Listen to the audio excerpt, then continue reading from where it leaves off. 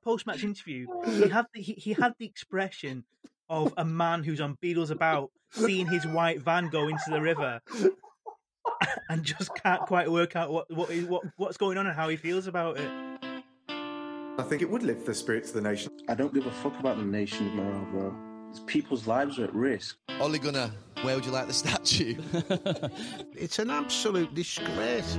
I refuse to answer that question. We'll take that as a yes then. Take it whatever you want. I don't understand that. Politics, coronavirus. Why me? I wear a base cap and have a bad shave.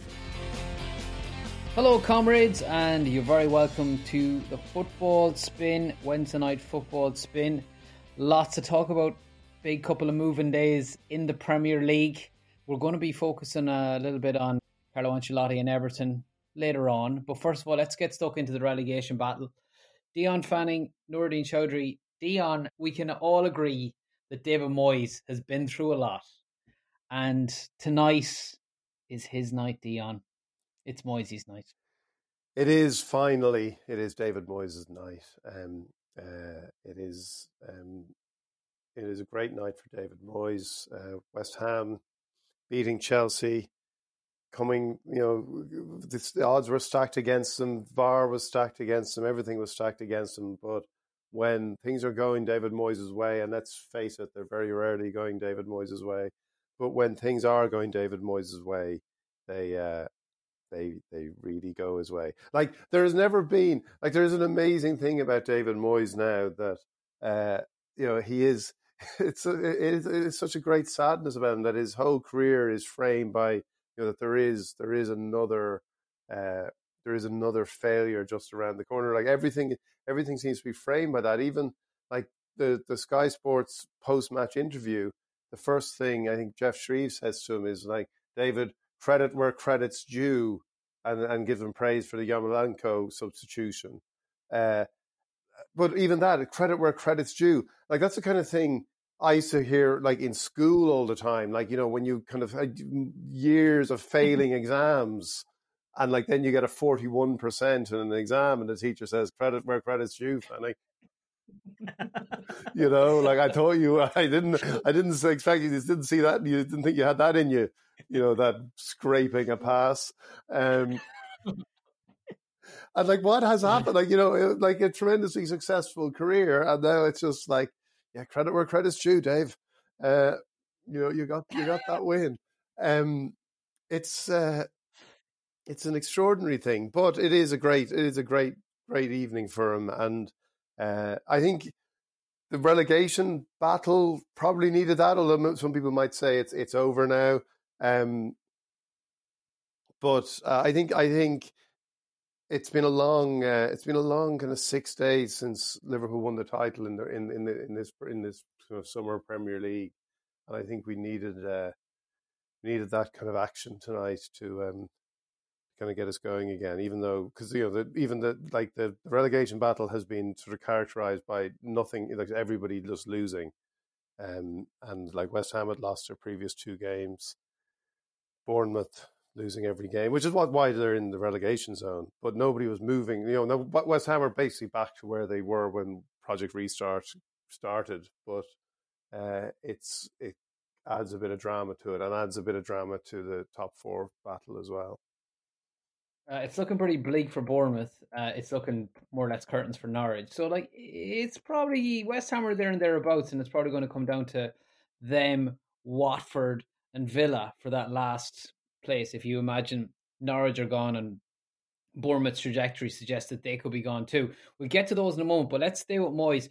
And Naz, I'll come to you in a moment, but first of all, let's hear from Moyes. He was speaking to Jeff Shreves after the game, and Jeff Shreves put it to him that, credit where credit's due, his team had managed to, despite the injustice of VAR, they'd managed to knuckle down and just get on with it. In commentary, Gary Neville said great credit to your side as well, that after the disappointment of the VAR goal being disallowed, the manner of it, the fact it took 3.5 minutes, you didn't feel sorry for yourselves.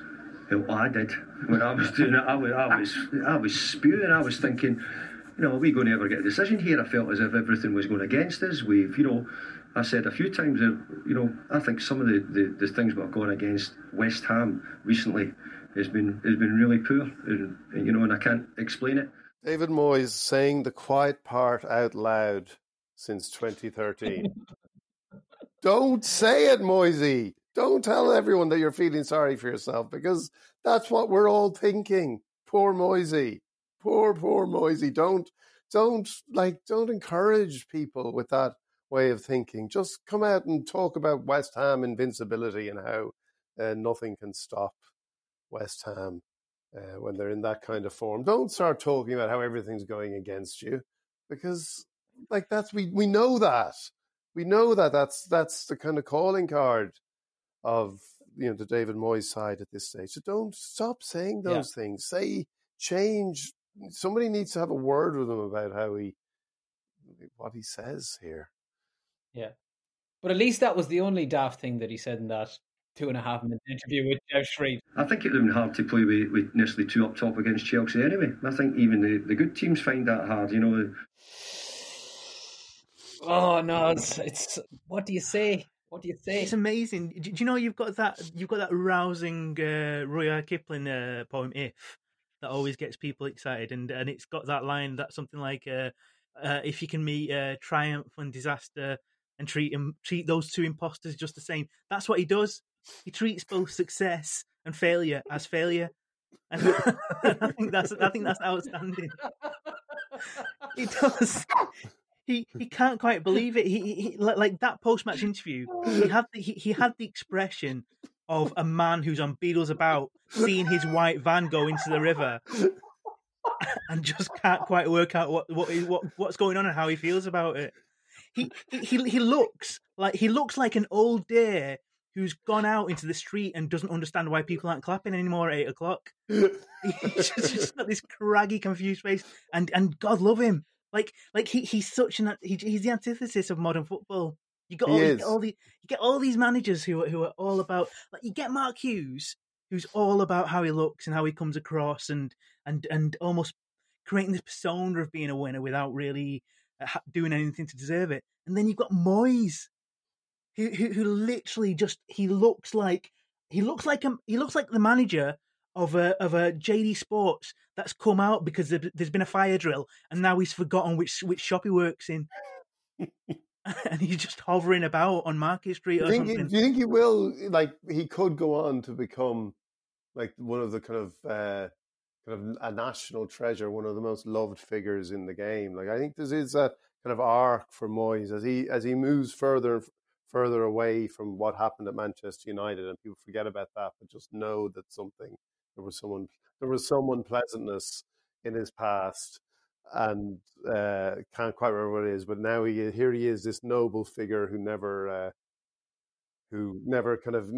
stopped, kept plugging away and got a big win every 4 or 5 years, and maybe that has just become this kind of beloved figure around, everyone applauding him wherever he goes. And he's so there's something so sweet about him. Like there's something so endearing. Like, as much as we're laughing, there's something so, and like you say, like, don't say the quiet bit out loud, but like there's something so sweet about the fact that it just falls out of his mouth, like whatever he's thinking, and it's almost like he's found his level at United.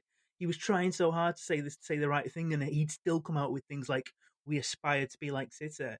And now there's no pressure. Now words just flow out of his mouth like bubbles. I did like the way, I must say as well, I liked the way Ashley Cole called him. I know you said called him Moyes there. No, I like the way afterwards Ashley Cole called him Moyes and said like Moyes did well. And it's kind of, I saw you tweeting about this, and I like Ashley Cole as a pundit. I like that he said Moyes because there was nothing kind of faux familiar about it. He's just like, Moyes did well. I don't know who this Moyes guy is, but he did well. And I think that's a great thing. I think Ashley Cole is a great figure in English life. And I hope that he does more punditry, because he is one of those, I think he's the most underrated English footballer of his generation. A guy who kind of was entirely committed to just doing what he felt was the right thing to do at any one time. A person of utmost integrity, if you can find integrity as doing what you believe in. and not caring about it, what the consequences are for anybody else. And I think he's going to be a great pundit. And I think that's a really good sign that he's saying, because there's so much over familiarity in the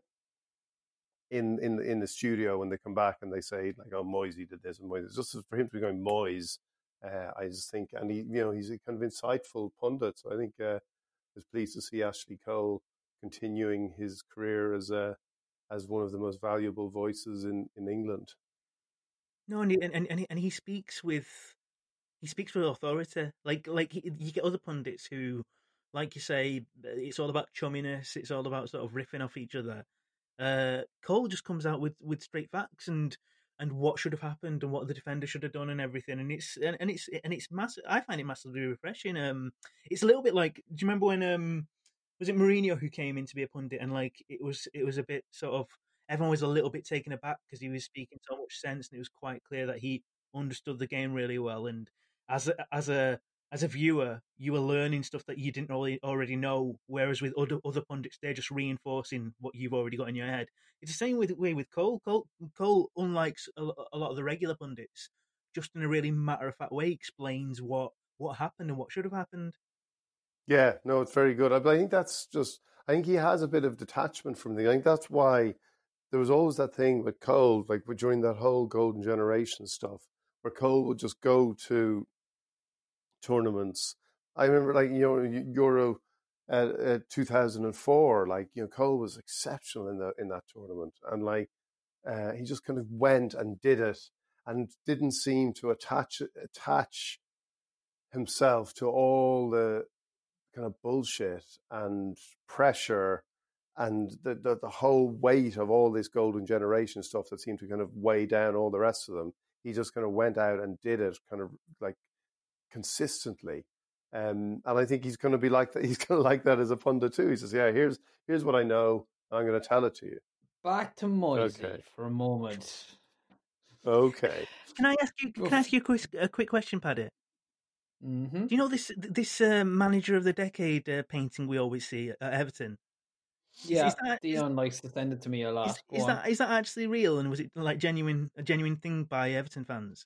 I don't know the provenance. I haven't dug into it, but I think it is a sports bar in Spain. Dion, is it not in Liverpool somewhere? No, is it Spain? Taft's Tavern. Taft's Tavern. It's in Spain, is it?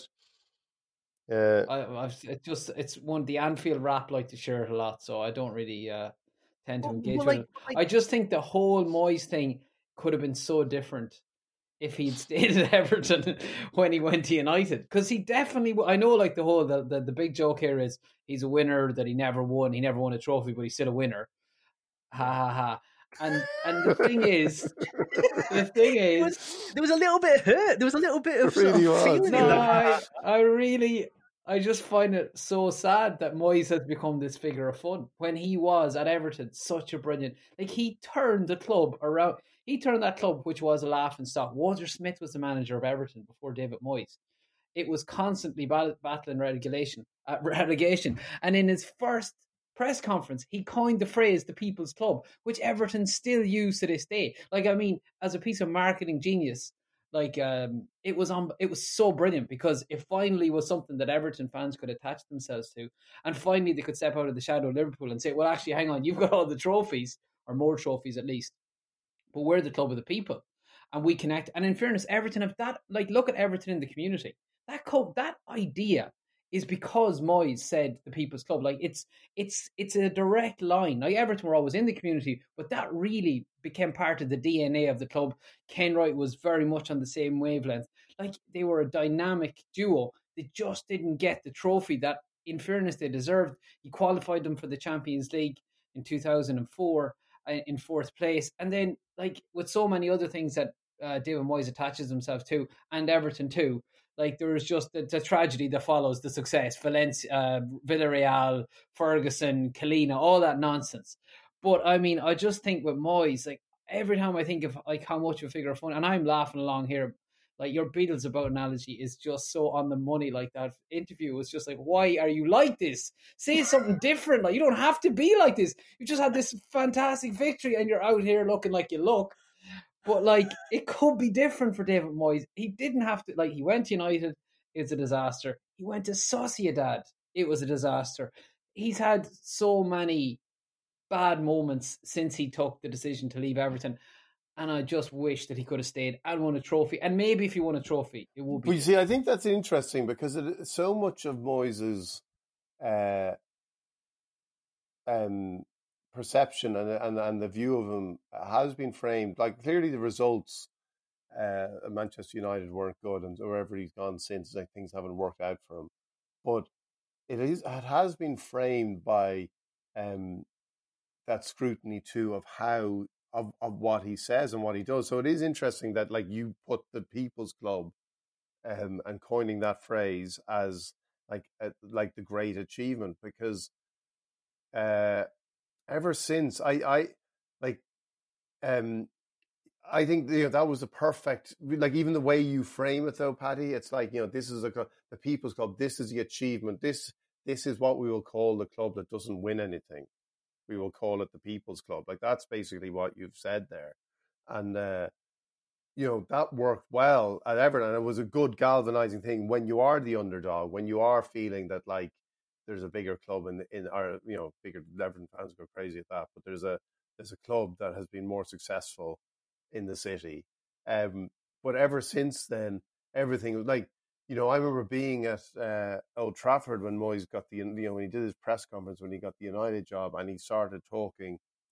He told the story about getting the call from Alex Ferguson to make him Manchester United manager, and the thing about he didn't want to go over to Alex Ferguson's house because he was wearing jeans, and I remember standing there at the time, and like we all had that kind of view of Moyes. Okay, this is like.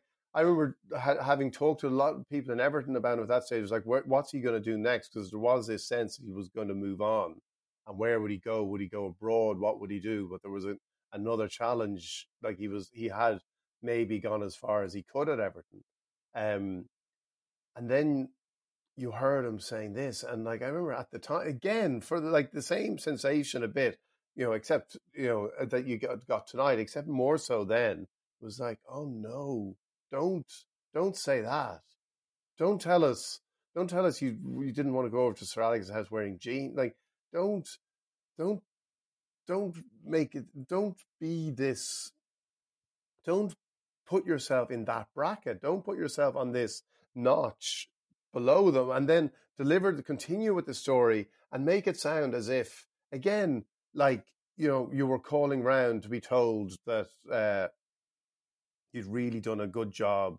You're really good at good jobs, like sort of trimming the hedges this week. He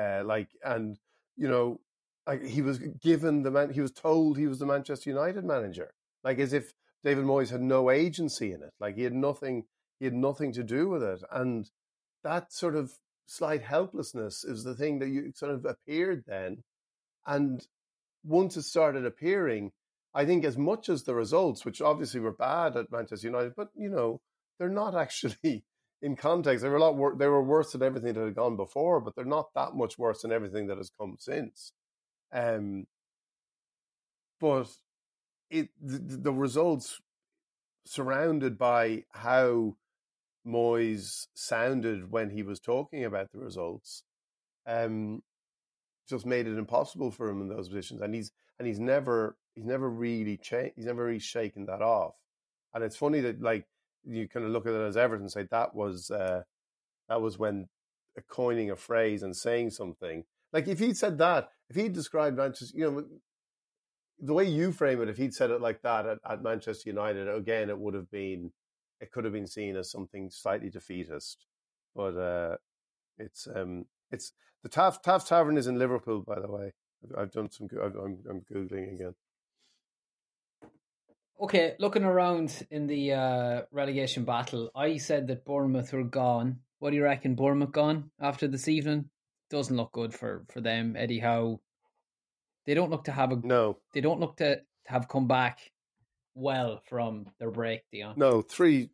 Like, they got hammered tonight, and that they've lost every game since they came back. And I think it's. I think they're more than likely gone. Norwich are, well, they're not. You know, they're not. It's just their form suggests they're gone. But then everybody's form down there is so bad that Watford have 1 point from nine. As I said earlier, West Ham had nothing before tonight, so there is still plenty of games there. But the way Bournemouth are playing, it doesn't look good. On form, it's Watford, Bournemouth, and Norwich to go down. And Villa are slightly ahead on form of Watford, but it's probably going to come down to those four. Noz, what's your opinion on the relegation battle? Will it go to the wire? I mean, I hope so, because obviously with the league being wrapped up sort of before lockdown, really, what we had to look forward to was the sort of a race for the top four and relegation. So I think tonight and this week is kind of both ends. It's kind of made it more interesting. I just find it interesting with the relegation. So the teams in the relegation zone. Somebody earlier in the season asked the question whether Norwich were the best team to be bottom of the league, the Premier League, and I mean I don't believe that, but there's something interesting about those teams down there because Norwich, Bournemouth, and Villa, like just to different sort of levels, they all play quite nice technical football, and maybe it's the most technically sort of proficient sort of bottom three because in each of those teams playing the right way, if you want to use that really tired phrase, but also I think each of those three teams have got players that teams far higher up and maybe even in the top four would be interested in because there's good technical players on each of those teams. To go on a slight tangent, like how and I'm speaking to two proud Irishmen and Grealish. Like how good is Grealish? Do we think he's as good as some of the clubs that are interested in him seem to think so? Yeah, I think he's pretty good. I think he's as an Irishman,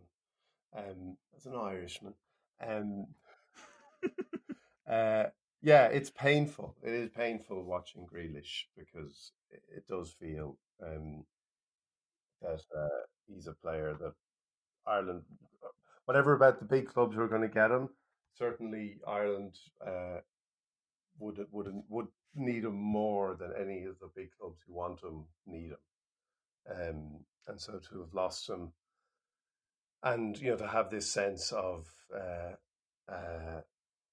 kind of maybe it didn't have to be that way. Like there's people who tell you, oh, he was always going to play for England, blah blah blah. But there's certainly ways in which his lack of appearances for Ireland and the way it was handled by Martin O'Neill, who was the manager at the time, gives you kind of justified reasons for regret that they could have done, like more could have been done to make him feel excited and make him feel part of it. I find it hard to judge players like him simply because I think aesthetically he's so pleasing to watch. Like the way he moves around the pitch, the way he sort of like goes past a player or two, like it looks very, very pleasing on the eye. But like it's hard for me to quite work out whether that's effective or it just looks good. Like I get sucked in, like Paddy. Like I hitched myself on the Tom Davies bandwagon. But I think that was partly because he looked a better player than he was, and it was the whole similar to Grealish. It was the whole sort of like shirt outside the shorts and socks at half mast. It just looks like you're a bit of a player. Well, Grealish is a lot better player than Tom Davies. He's got a lot more about it. I mean, like the question about Grealish is where does he play? I mean, Villa fans will tell you he's not number 10. To me, he looks like a number 10. I know he's played in different positions, but he's a playmaker. I mean, that seems to be what he does best. When you're, I suppose, playing for a club that's in relegation, you're going to have to pitch in and do other things and move around and play in different positions and fill holes and whatever else. But I imagine at the top of his game with one of the top teams in the league, he probably is a number 10. Ireland would have built their entire team around him. Like he could have been like the next, Wes Hoolahan. We would have he could have made so much of that Irish team because we got loads of good players coming through in attacking positions, but we don't have anybody like him. And I think the real sad part of it is that it's going to be very difficult for him to get a game for England, because England have got brilliant young players in his position: Mason Mount, Phil Foden, James Maddison.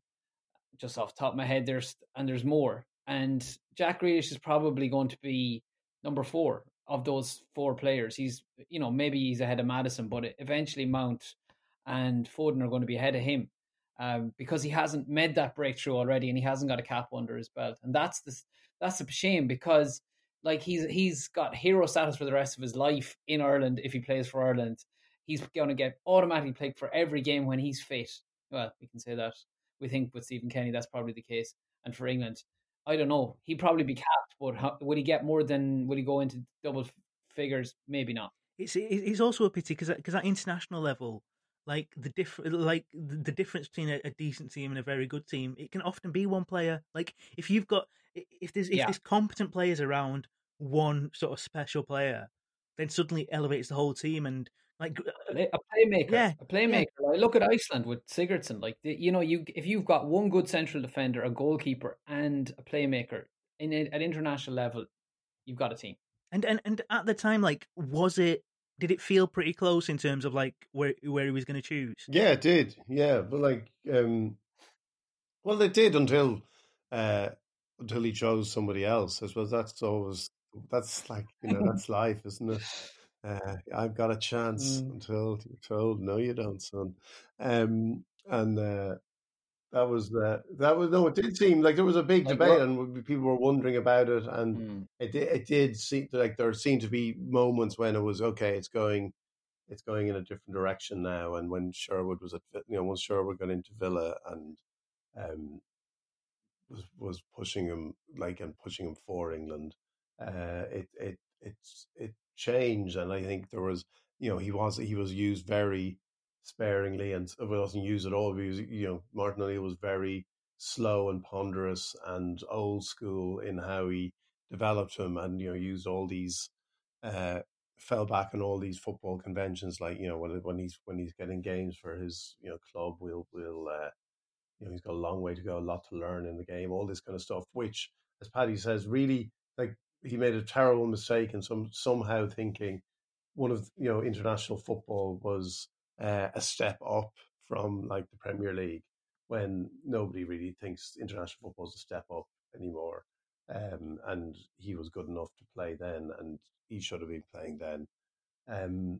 But we're over it now, Noz. I don't know why you're bringing it up. The reason why I'm bringing it up is that I've got a really stupid question. I mean, the first question about Grealish was like, how good is he? And I think it'll be really interesting wherever he goes next, whether that's United, Borussia Dortmund are supposed to be interested or wherever, or even like City or somewhere.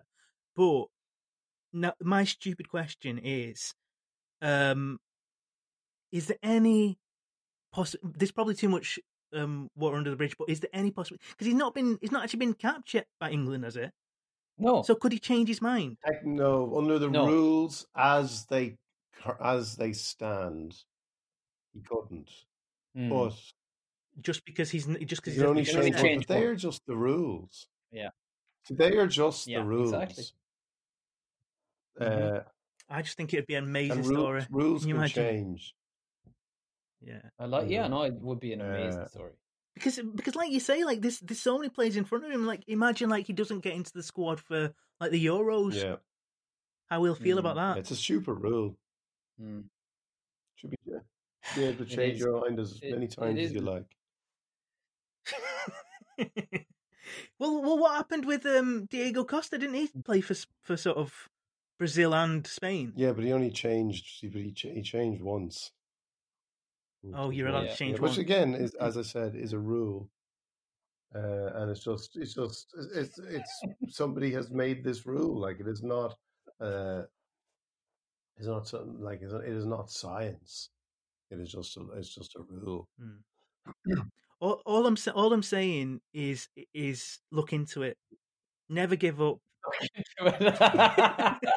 Thanks, man. Well, that's appreciated. We do appreciate your lobbying on our behalf for Euro 2021. well, even though he's been capped many times for England at this stage. That would be great. Like Rice actually did get senior caps. None of them were official caps, but yeah, that's another Pandora's box we should leave unopened. Okay, look at let's move on from Jack Grealish because it's emotional for myself and Dion. And speaking of emotional, will we talk for a moment about Everton? Yes. Just because, Go on, Paddy. because We Carlo have Ancelotti, talked about Everton. I know we have. Feels very Yeah. Everton heavy tonight. Although Everton have featured prominently doing the business for Manchester United, amongst other teams that are chasing that fourth Champions League spot. Everton beat Leicester City tonight, 2-1, and it's been a really good sort of return to football for Ancelotti. He looks very relaxed and calm on the sideline, and Everton are looking good. So yeah, I thought I'd just very quickly go through a couple of things that I think have really been key You're to just going through bulletins everything like you're just giving a little kind of talk here. You're not going to engage with us. You just say, I'll just go through a few points there. It's a toughies Yeah, TED talk. You guys just sit back here and I'll give you 3 minutes. Come on, No, ask me a you're question. fine. I'm on this. You've got this, Paddy. You've got it. Take it away. I just asked some myself the background question. music. Paddy, what do you think? Make it like a YouTube video where it's that kind of just bad music in the background. You can. Okay, what do you think of this? All right, so Ancelotti's appointment, right, instantly made Everton relevant, like globally. As soon as he was appointed, like people were like, "Who are they?" They're I the can't remember People's them from the Club. 80s. Like that's I remember those guys. they went beyond the People's Club. They were instantly respected, and this was after years of being sneered by media. Yeah, like there is this kind of attitude towards Everton that Everton are a faintly ridiculous. No, they are a fully ridiculous club at times. And see, the thing is, I totally get this because of the results, the fatalism, and that sort of sense of like the feeling that the worst could happen, and then it does all the time. But a lot of the reason that Everton were like a mockery and a lot of the time was because of the personality of the managers. And that changes with Ancelotti. So look, just go through them. Leave Moyes alone. We've talked enough about him. Martinez is a man that's very easy to lampoon. And even though he did great things, the way he is, his preening, he's easy to kind of mock. Koeman and his red Christmas tree, he's a humorless man. He's not easy to like. Big Sam, embarrassing. Marco Silva, totally joyless.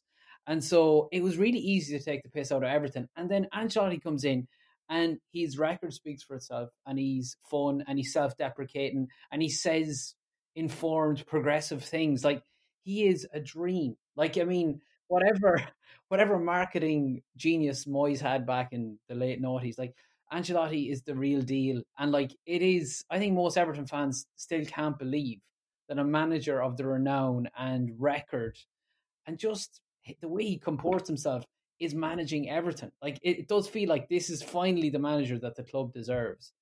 And I think one of the indicative thing about this is when Richarlison, who actually has really come out of his shell as well, and I think Ancelotti's played a huge role in that. So, you see Richarlison talking about Virgil van Dijk, I ran past him. We can laugh at that, but he's just psyching himself up and he's trying to psych Van Dijk out. And I love that because he's got the confidence to do that now, and he's come to the fore and he's appearing on all these Brazilian Instagram influencer videos where he's just coming out of his shell and being, it actually seems like a very funny guy, Richarlison.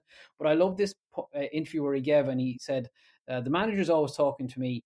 He's told me I'm in his top 10 list of the best attackers that he worked with. And you kind of like think that's kind of funny, like top 10, Jesus, and you're actually going to talk about that. But then look at his list, and you have got to knock 3 players off this list to put Richarlison onto the list. Zlatan Ibrahimovic, Drogba, Shevchenko, Lewandowski, Ronaldo, Trezeguet, Inzaghi, Fernando Torres, Nicolas Anelka, Karim Benzema, and Dries Mertens. We'll knock Dries Mertens off. You still have to take 2 more off just to put Richarlison on that list. So I think it's like revolution at Everton. I know you've seen it tonight. That's a game that Everton would have drawn 6 months ago. And in fact, they did draw a game like that 6 months ago when they were incredibly, like, there's that amazing screen grab from the game against Newcastle in January when Everton are 2-0 up, and there's like, the clock says 93:01, Everton 2, Newcastle 0. And it's like, how did Everton manage to draw this game within the next 60 seconds? Because there's only 4 minutes of injury time. And I think that was a moment where Ancelotti realised the scale of the task that's facing him. But tonight we saw that he has already done so much in 6 months during lockdown, improving the confidence of the players, just changing the attitude of fans, opposing fans, media, all that stuff towards the club. And in time, Everton fans will begin to just snap out of their fatalism. And I think that's the revolution that Ancelotti has brought to Everton. And that's why things are different. Totally dismissing everything that Paddy had said. I like Everton now. I mean, like I've always had a bit of a soft spot for them because of like the whole thing of like the enemy of my enemy is my friend type thing. But I think what he's done when he's come in, Ancelotti, is he's given the team personality, and it's and like you can see players growing within the team. Like you mentioned Richarlison, like he has got personality on the pitch, and what I especially like about him is the fact he works so hard. Like you expect like this really talented young Brazilian player who's adored, who's got a big reputation, to be a bit of a prima donna. He properly scraps for the team. You've got. I think, I don't know how you feel about it, but as an outsider, I think Michael Keane's really sort of come out of his shell, and like he's showing a lot of personality on the pitch. It's a very interesting. What you're saying is very interesting, because the thing about Ancelotti and why I would have been skeptical about him at Everton is because he's always seemed to me a manager who is very good. Like he is like a super rich manager. He is an elite. He is somebody who you would see at like a G7 summit. Like this is his career. Like he is golden as a player. And then like, Juventus, Milan, PSG, Madrid, like Munich, like it's just this, elite,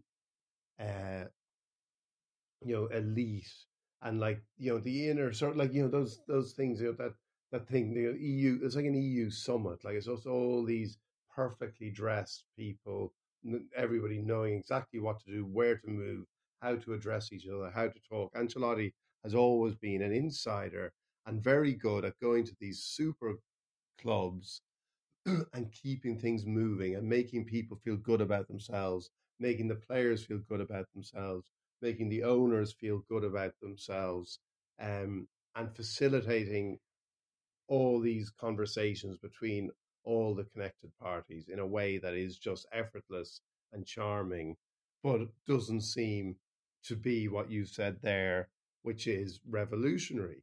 But when you put it like that, it seems to me that what is happening with him, and it is very early, but what is happening with him is that all that energy, all that status that he has collected from being at these clubs is now galvanizing Everton. Because I thought when he got in, I thought, no, this isn't going to work, because Everton need a revolutionary. They need somebody who's actually going to change things. But his presence, at least now, is that change. Like it is, like, there's nothing there's nothing about Ancelotti as a coach or as a manager when you say that he says to Richarlison, "You're in my top 10." Like there's nothing about him as a coach that is kind of that is demonstrating his abilities as a coach. It's just demonstrating his career as a coach. It's highlighting his career as a coach and a manager. And yet, in its own way, that can be a galvanizing force, and that can make people think, right, this guy is something special for us. Now, I think there comes a point with every manager when there's something else is required, and like that still has to happen with Everton, because Everton have been here before. They have been here with Martinez. They have been here with Ronald Koeman. They have had these moments where they thought that this is the manager for us now, and Duncan Ferguson, the brief, his glorious caretaker spell at the end of last year. It looked like give him the job was the, it seemed like, but then the kind of the magic kind of faded a little bit. So it does fade for Everton. But I do think it is interesting that thing that you could have seen as a drawback with Ancelotti and Everton could actually be a strength. I could easily see Everton finishing around about like they're not far away from 7th and 8th, Arsenal and Tottenham. They're kind of like 3 or 4 points behind, and I think it would just be interesting over the summer. It does feel as if they're a club that have got a bit of money behind them. I don't know if that's the sense, Paddy, whether Everton, unlike some other teams, will be probably a little bit better placed to spend a bit of money.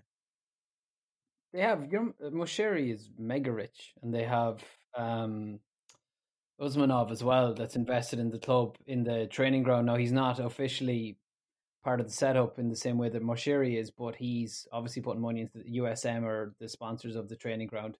See a massive USM sign actually at Goodison on the terraces tonight, and a huge Russian flag as well beside it. So his presence has been felt there as well. And obviously the money is talking there. I actually thought you were going to Richard Keys it there by say an early call Everton to finish above Liverpool next season. I didn't know where you were going with that, Noz.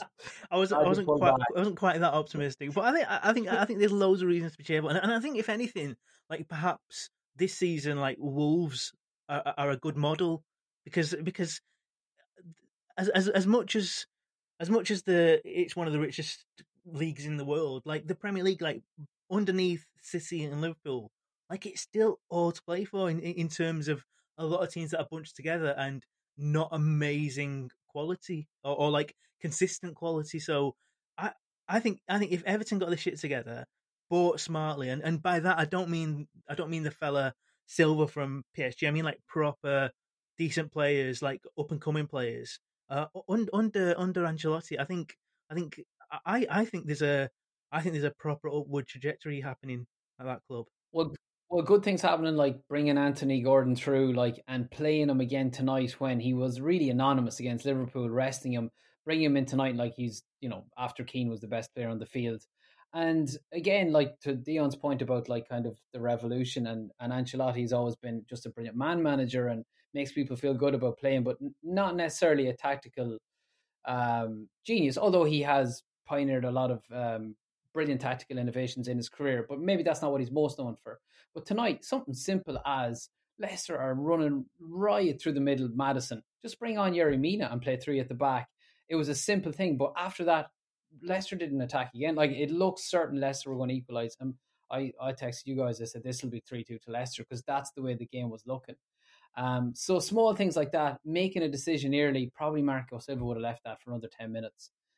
I mean, even to compare the two of them just seems faintly ridiculous now, but these are small things, but they are contributing to a team, I think, going in the right direction.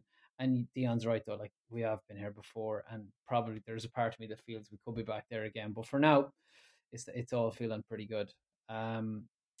Okay, look at lads, that's been a lot of Everton this evening, and normal service. Don't say that, Paddy. See, don't put yourself down like that. Just accept your place. You belong here. You belong here, Paddy. He's gone full Moyes. Like, you belong here. You don't need to just apologising. Don't apologise for anything. Credit where credit's due, Paddy. Like you.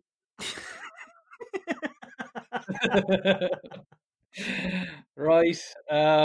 Okay, look, we'll leave it there. Thanks very much to Dion Fanning, Noz, Choudry. We will be back, as I mentioned, tomorrow evening after the football. If you haven't already done so, click subscribe to get shows into your feed on whatever platform you're listening to. We'll talk again soon. Good luck. I think it would lift the spirits of the nation. I don't give a fuck about the nation's morale, bro. People's lives are at risk. Ole Gunnar, where would you like the statue? It's an absolute disgrace. I refuse to answer that question. We'll take that as a yes then. Take it whatever you want. I don't understand that. Politics, coronavirus. Why me? I wear a base cap and have a bad shave.